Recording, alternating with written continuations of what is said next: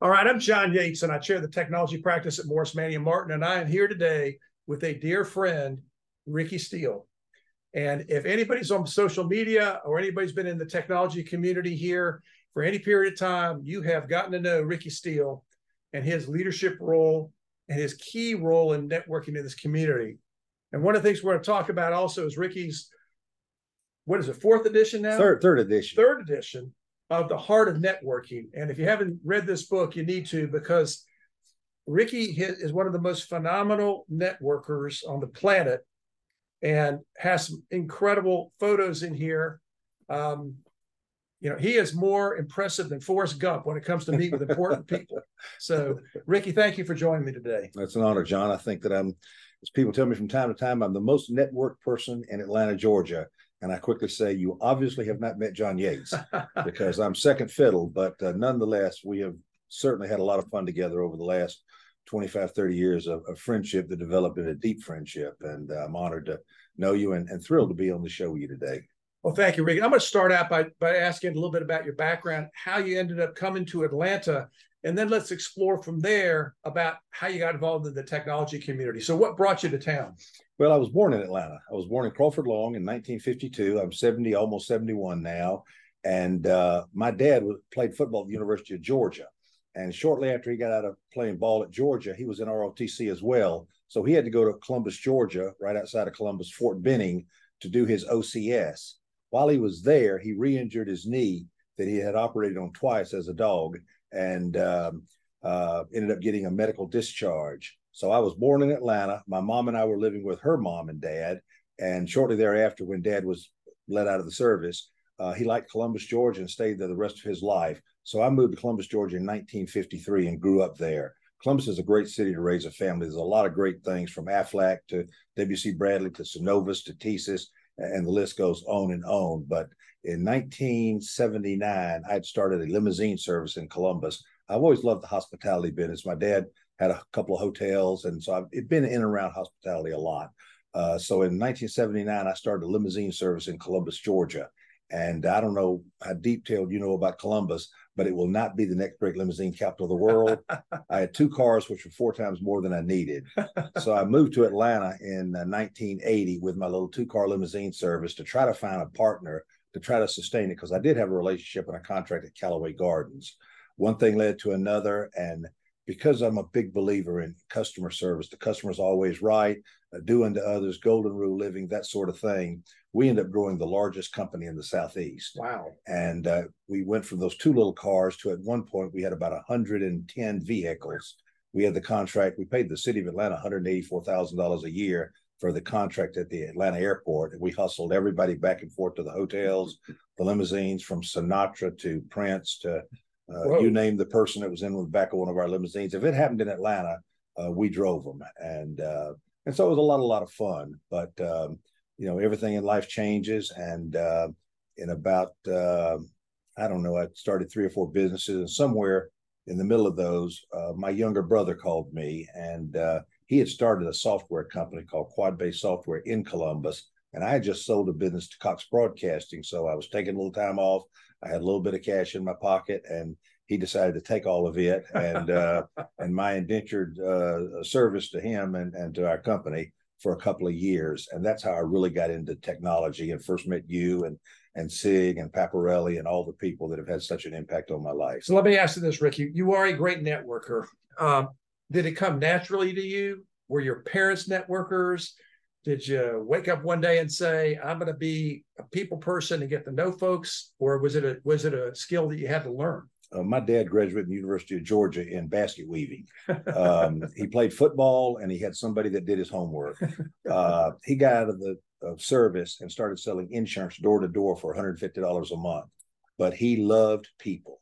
He shook the hands of the guy that pumped your gas for you at the gasoline station, or the mayor if he saw him in the restaurant. He was the networker before anyone ever used networking. So I inherited what little skills I may have. I watched him, and I really wanted to be him. He started 15, 20 different businesses. He built hotels, condos, and this is all from a guy that really didn't have a big education, but just had a passion. He was smart, street smart, and so he built some great businesses and did very, very well financially in his life. And I've just tried to follow him and in the networking aspect of it, probably primarily. So I look at your book, and it's the heart of networking, and a phenomenal set of stories. And you've got photos in here with some incredibly impressive people. How in the world do you have a situation where you can get in front of people like Ted Turner, in front of President Carter, in front of, people like Mark Cuban? I mean, the list just goes on and on and on. I mean, do you make a list of these people? And, John Lewis, I mean, how do you get in front of these people? How did you get networked to such an impressive group of folks? God looks after those who are too dumb to look after themselves, and I'm his best boy. I'm out there in the streets, John. I go anywhere that I can possibly serve or to meet people. To me, the greatest joy in the world is meeting other people. People who need people are the luckiest people in the world, Barbra Streisand sang many, many years ago. And I'm lucky to want to have relationships. So attending events, I think I met Ludacris at a fundraiser for the food bank. I met President Carter when he came to speak to my church group at St. Paul United Methodist in Columbus, Georgia, when I was 17 years old. And I fell in love with the man. He so impressed me. And I have been fortunate to be on the board of ambassadors at the Carter Center for the last 12 or 13 years. And of course, you're a member as well. I've just been blessed to spend time with some really extraordinary people. And so it just, when you're there and you bump into them, they're pretty kind folks and they're there for the same reason. So you say, you mind having a picture, or somebody grabs you and says, how about joining us in this photo? And so all of a sudden you have one. But I've been blessed to meet some incredible folks. Now, one of the things you mentioned, and it's in your book, and you're a master of it, is it's not just meeting people as much as it is meeting people and serving people, providing value to people. How should people go about thinking of using that particular equation when they're meeting somebody? The most important person I'm ever going to meet is the next person. The most important person I'm going to be with today is the one I'm staring in the eyes with right at this moment. And an hour from that, it may be somebody completely different. You got to get out of the me mentality. My success has no bearing on my conversations. It's how can I do something that would possibly help someone else? Because there's no greater joy in this world than help someone else achieve their goals. All right, so let me ask you this question. Sorry for interrupting, but here's one of the things that I find, and it's created an environment where with our phones and with our laptops, and let me tell you, I'm guilty of this, but a lot of other people are too, the distractions. You mentioned the importance of focusing on the person you're with, and you've got a talent for that, but help the people that are listening here, who I'm pretty sure don't have that same talent. Help them understand the importance of that kind of sitting down, really listening, as opposed to fiddling around with their phone or fiddling around with something else or making notes. And again, I'm guilty of it. How do we break ourselves of that habit? Focus on the eyes. The eyes are the kind of the window to the soul. And by looking someone in the eyes intently and asking provocative questions that will get a response will teach you a lot. And learning is a very good thing. The more we learn, the more successful we might become. So we have 2 ears, 1 mouth. We should use them proportionately. And so it's my goal to, when someone gives me an answer to a question, that's not generally the end of the question. It's generally, that's fascinating. Tell me a little bit more about that. And not jotting notes or playing with my phone or whatever the case might be. Am I guilty of it? Heck yeah. Call my wife. She'll tell you by the times I've embarrassed her when I pulled out my phone at the wrong time or whatever the case might be. But it's the heartfelt desire. There's a story in my book of something that happened to me when I was 14 years old, a bus trip from Columbus to Atlanta. And I knew at the end of that trip that God had called me to be a servant. He didn't care what business card I happened to be carrying or whether I owned a company or whether I was unemployed, but I was called to serve others. And that's been my motivating factor for the rest of my life. And I'm 70 years old today. Well, you've done a fabulous job of it. And the book is just filled with sort of this service component, what they call it servant leadership or service leadership. You've also been very kind to mention me a few places in here, and you give me way too much credit. But tell a little bit about that story. About how we got to know one another and how I might have helped you unknowingly in some instances without the kind of same kind of focus that you've talked about. Well, as you came here in the early 80s with your law practice, you began doing the same thing, not looking at how for John to build the biggest law practice in the city, but how to make things happen. You were involved in Women in Technology. You were involved in Southeastern Software. You were involved in BETA, Business Executive Technology Alliance. You were everywhere. So you couldn't go to an event without seeing John Yates on the stage as the board member, as the speaker, or I saw you host a bunch of panels for the United Way. And I was always blown away at your charismatic personality as you would lead three big name CIOs through a 30-minute Q&A. So needless to say, I wanted to grow up and be a mini John Yates. And then over the years, as our friendship developed, let me back up. So I'm going to put the rewind button because you don't give yourself enough credit here, Ricky. Who was the one? Tell the story about how you got me involved in the United Way, because it's a fascinating story, but it's a great example of how you connect people and then pull away. You let that relationship build. Stories that bring me any credit are a little uncomfortable to tell because, I get way more than I deserve as well. But you had already been involved in United Way. You'd already been involved with the technology initiative. But I did a lot of back work, and I had more time on my hands than you did. So I did a lot of volunteering at United Way. And one year they came to me and asked me if I would chair the technology initiative. And I thought, wow, that is pretty impressive. I mean, to be on the council at United Way, be on the board of the local United Way, I thought that would really put a notch in my career. I would be in the Business Chronicle. I would have the pictures and with really big name folks and yada, yada, yada. And as I was contemplating giving the person an answer who had asked me to do this, I thought about it. Well, you selfish jackrabbit. That would be good for you, but you are a vendor. You sell products and services. So you don't have the network of people that you're spending money with that you can go and raise money with or ask for favors or to be involved or this, that, and the other. Who does? One name came to mind, and it's John Yates, of course. And it's a kind of a convoluted story, but I had to do a little bit of thinking through the process. But I knew that, with where you are, meeting other big name people is always good. So at that point, Oz Nelson was chairman of the board of UPS. And I asked the person that I was dealing with at United Way, do you think you could get Mr. Nelson to call John and ask him personally? And he says, I think so. And so he calls me back a little while later and arranges it. And I call you and say, John, I have this opportunity. It's United Way, this, that, and the other. Would you be willing to take a call from Oz Nelson, the chairman of UPS? I don't remember how fast you said yes, but it was not a minute or two later. And you had the call, you took it up, and you not only raised the most money in the United Way history from the technology community, but they created the John Yates Award. And it was given for many, many years in that process. So again, when you look for opportunities to serve, you've got to not have your ego in the middle of it, but how can I best serve? And sometimes you can best serve by not being the center of the attention, but pushing to someone who has the ability to do what you cannot do personally. Well, you've done that. That is, I think, one of the keys. And the heart of networking is the fact you got a big heart to help other people.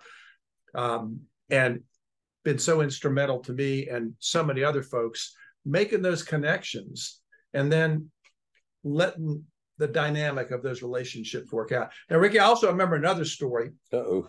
I remember this, and this is where I was been so impressed with you, Ricky, and in how you get to know people and really study them, so that you can, when you're asking questions, you're asking real questions and you really listen to them. But I remember a story, maybe you can share with us, when you went and picked up, I think it was a prospective customer one day, and you picked them up in your car and you turned your radio on. You had some music that you were playing there. And tell us a little bit more about that story and how it reflected the fact of how you prepare for a meeting. Well, in life, if you're not willing to do it's networking. It's not net sleeping. It's not net laying around. It's not net hoping and wishing that something good would happen. It's networking. I know a lot of people that say they're not afraid of hard work. Those people, I realize, have never done any, because if you're not willing to work hard, you're not going to be a great networker. I spend at least an hour preparing for every meeting I go into, if it's going to be a 5-minute meeting or just a walkthrough. I had a meeting with a gentleman. I'm not going to say which company because I don't want to, endanger relationships, but he was with a major corporation in town. And this was 2005 or six. Facebook really wasn't a thing, but LinkedIn was gaining traction. So I looked on LinkedIn. He's nowhere to be found. I then pick up the phone and call 3 or 4 people at his company that I know, that I already knew, and said, tell me a little bit about this fella. Oh my gosh, you're going to like him. He's a great guy. He's a great contributor. Y'all going to have a great time together. I said, oh, that's pretty good. Well, is he married? Does he have any children? Where did he go to college? I don't know, but he's a great guy. I thought, how can you know a guy that works at your company and you know nothing about them? So I went on and did whatever else I could do. And the night before, I thought, what the heck?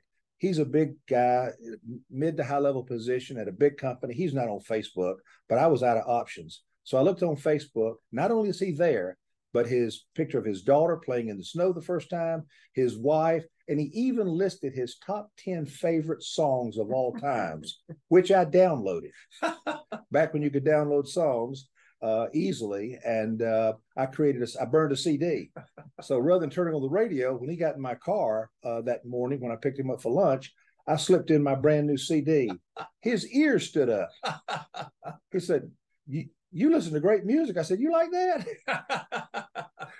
Being a little bit dishonest, but anyway, what kind of lunch do you think we had? It was old home week. We were talking about family, relationships. We just had a great time. When we got back over to his office, I flipped out the CD and said, listen, I need to be straight with you. This is your favorite 10 songs off of your Facebook post. I downloaded them. You'll enjoy this CD. I was not a big fan of the Beastie Boys. I did not know Bones, Thug, and Harmony or Violent Femmes. I'm more country and hard rock. But anyway, you take this. He looked at me, shook his head a few times, said, "You were good. You were very good." He was wrong. I wasn't good. I was taking information that he had freely given to me and to everybody else in the world and using it to help create a relationship. Every one of us have those opportunities if we'll just listen and think a bit outside the box on how can I best get to know an individual. So let's explore this question, Ricky. The book's great, fantastic lessons, one after another. Walk us through how you've taken this and moved it into the business world, because what you've done, especially in the area of search, you've been a key player there. You've been through a lot of different experiences. Tell us a little bit more about what you're doing today to bring it to the present, and how these skills that you've acquired over many, many years have helped you to be an effective player in that market. Well, John, it just goes back to relationships and caring. The staffing industry is a strange industry. I spent a year and a half at Korn Ferry, learned a tremendous amount. Great firm. Alan Neely is one of my mentors and dear, dear, dear friends. And I actually left there to write book one. I was not as successful at the executive search level because they're more looking at guys with MBAs, finding other guys with MBA. I don't have an MBA. And so I really wasn't on the same level. And I realized that, and they realized it. And so we made a decision to part ways. And that's when I wrote The Heart of Networking, book one, or first edition. I later transitioned into the staffing industry, or the recruiting industry, where we place contractors, temp to perm, and permanent folks for technology companies all across the city. And that's when I just started using the network, telling folks that, we are one of the 478 staffing firms in town. There's one on every other street corner because there's no barrier to entry. Anybody can get in this business. But what I promise each and every person is selling you and getting your business is good for us and it'd be helpful. But I have more interest in helping you over the long haul. It is my goal to put more money in your pocket than I ever take in fees. And they look at me like I'm half crazy, which may be true. But I say, give me a list of your top 5 prospects. Let me open a door for you. One situation occurred with a company, again, I won't mention it, but, well, I will. Dell, everybody's heard of Dell. Right. Mr. Dell has done very, very well over the years. But I sat with the vice president of Dell in a restaurant at the Perimeter Mall area, and he showed me 5 companies that he had been trying to penetrate in the Atlanta area. I said, I could help you here, here, here. I can't help you at these 2. Within a couple of weeks, I set him up an appointment with a company that I will not mention, who ended up buying $4 million worth of services out of Dell. And I got invited to Dell World in Las Vegas 3 years in a row. And I also had dinner with Mr. Dell and a few other people out at Perimeter Mall when he was in town visiting SecureWorks after Dell had acquired Mike Cody's company. So again, by thinking outside the box, by creating an opportunity for somebody else. Oh, and by the way, the company I was employed with at that time got a global contract to service Dell for all staffing. We were the smallest company by a proportion of 100 of any other firm. They had billion-dollar firms, and we were probably a $8-10 million firm at that time. But we had a global contract, and I was out at Dell World going to see Rod Stewart with a lot of Dell executives and this, that, and the other. That doesn't happen by luck. That happens by planning and execution and the work part of networking. So what is the perfect customer for you right now, Ricky? What are the characteristics of that perfect customer opportunity? We're very proud that we serve Accenture, a company billions and billions of dollars, but very fortunate to know some of the Atlanta folks, and they were kind to me and gave us an opportunity, and we've made some placements there. That's an outside the box. We're a boutique company. Most of the companies are smaller companies, emerging growth technology companies, or companies like I'm serving One Inc., which is a company that a dear friend of mine, Elizabeth Homeke, who was at Elevon for many, many years, which was my largest client back in 2010 or 12. She's now the CIO of One Inc. out of California. We just placed someone in a couple of weeks there. We've done some work in the nonprofit community, but anybody that's looking for technology position, or we also do accounting and finance, but mostly technology positions. And we've brought people in as contractors for Salesforce engineers, and we actually placed a CTO last year for an emerging growth company that Sig Mosley introduced me to. God bless Sig, and they've become a great client of ours. Again, it's relationship driven. The last cold call I made, Bill Clinton was president. I don't make cold calls. I'm very blessed to have people like John Yates and Sig Mosley and Paparelli and the list goes on that call me when they see or hear of a company that's looking for talent. And where I can bring value to them, I can introduce them to a Leadership Atlanta or Atlanta Community Food Bank or something going on the United Way or Hands on Atlanta or Tech Bridge. These are all organizations that have done so much good in Atlanta, and I love being involved in all of them. Yeah, it's a very important point. It's something you highlight in the book, and it's something that I've learned from you and hopefully have implemented effectively, is this idea of being involved in other organizations where you're giving back to other people. And there's some great organizations in the community. You mentioned, for example, the Atlanta Food Bank being one of those. Tell us a little bit too about Atlanta as a place. People might be listening and say, well, look, this is great. Book's fantastic. Ricky's a great guy. Should I move to Atlanta if I'm in another location? What is it about this city that you think is a magnet to attract people like you to want to come here and stay, and people like me as well? And what's your outlook on the future for Atlanta? I'm bullish on Atlanta. I was born in Atlanta, and I will die in Atlanta or on a Delta flight trying to get home quick as I can. I love Atlanta, Georgia. It's the city within the trees. You fly into Atlanta, and you get excited about life. But Atlanta is a homogenous community. We are the birthplace of Dr. Martin Luther King Jr.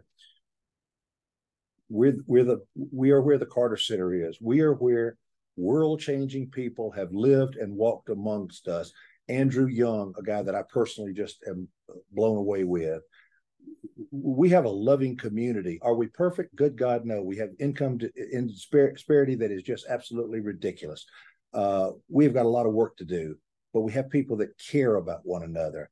And I've talked to meeting planners when I was in the hospitality industry. I've talked to technologists. I've talked to people all over the spectrum of employment. No other city is like Atlanta. In Atlanta, Georgia, the Atlanta Convention and Visitors Bureau, the downtown hotels still get together once a week and compare business where they can figure out how I can move a block of rooms to you because I can do something else. Again, not collusion. It's just strictly helping one another. But meeting planners have told me no other city does that. Wow. Atlanta does things through Technology Association of Georgia and their great leadership. All the different organizations are pulling together because until we're all free, we're all fed, we're all educated, and everything's going well, none of us really should be happy. We all push forward. You've been more articulate about Atlanta than I am, but I do describe Atlanta as what I believe is probably the most diverse city in the United States, and it works in Atlanta, and it works in a very positive way. People giving back. Again, we're not perfect. So Ricky, let me maybe ask a final question. I've always known you to have a spiritual foundation, but you've also been someone that that doesn't force it on anyone and is very accommodating and understanding of other people and whatever their spiritual beliefs might be or not, as the case may be. Tell us maybe in closing, what's your foundation there? What spiritually keeps you going every morning? Well, I grew up in the church, always St. Paul United Methodist in Columbus, Georgia. I've always had a faith-based perspective on life. Did I become a prodigal son from time to time? No question about it. Did I slip away from my faith and what I believe to be true from time to time? No question about it. But what I always believed was God is love, and that it is our job as followers of God to love everybody, regardless of where they part their hair, the color of their skin, their religious background. Everybody's to be loved unequivocally. For God so loved the world that he gave. So we are to love the same way. Do I get it right every day? No question about it. But I love what's going on in the diversity, inclusion, and equity world now, how companies are creating departments to make sure that people are created equitably. I was fighting to break the glass ceiling in the 80s, and I continue to work on those issues today because it's, to me, critically important. It's not, I am white. I've been white all my life. I have enjoyed white privilege. No, that's not true. I have been granted white privilege. I never was excited about it because it's just wrong. It's just wrong. You should be treated equally. When I get pulled over in my car by driving too fast, I should get the same ticket that somebody else who does not look like me would get when they're pulled over. So again, those are issues that maybe you don't talk about in business. Maybe you don't talk about at a picnic, but I talk about them because they're critically important to me. So Ricky, maybe in summary, I think there's three things I think of when I think of Ricky Steele, and they're partially reflected in your title. Unbelievable networker, big heart, and incredible friend. And, it's interesting as people go through careers, and we've been through a lot of years together in different areas. It's a rare situation where you can be with someone and see them in all those environments and say, whenever you meet them, big heart, unbelievable networker, dear friend. So Ricky, I appreciate your time today. I'm also excited about what you're continuing to do in the staffing and recruiting area. And you've got me thinking again about ways that how I can help Ricky Steele, because if I'm helping you, I know you're out there helping 100 times as many people as I am. Ricky, thanks for being with me today. John, it was a real blessing. Thank you. You're a good man. Thank you, Ricky.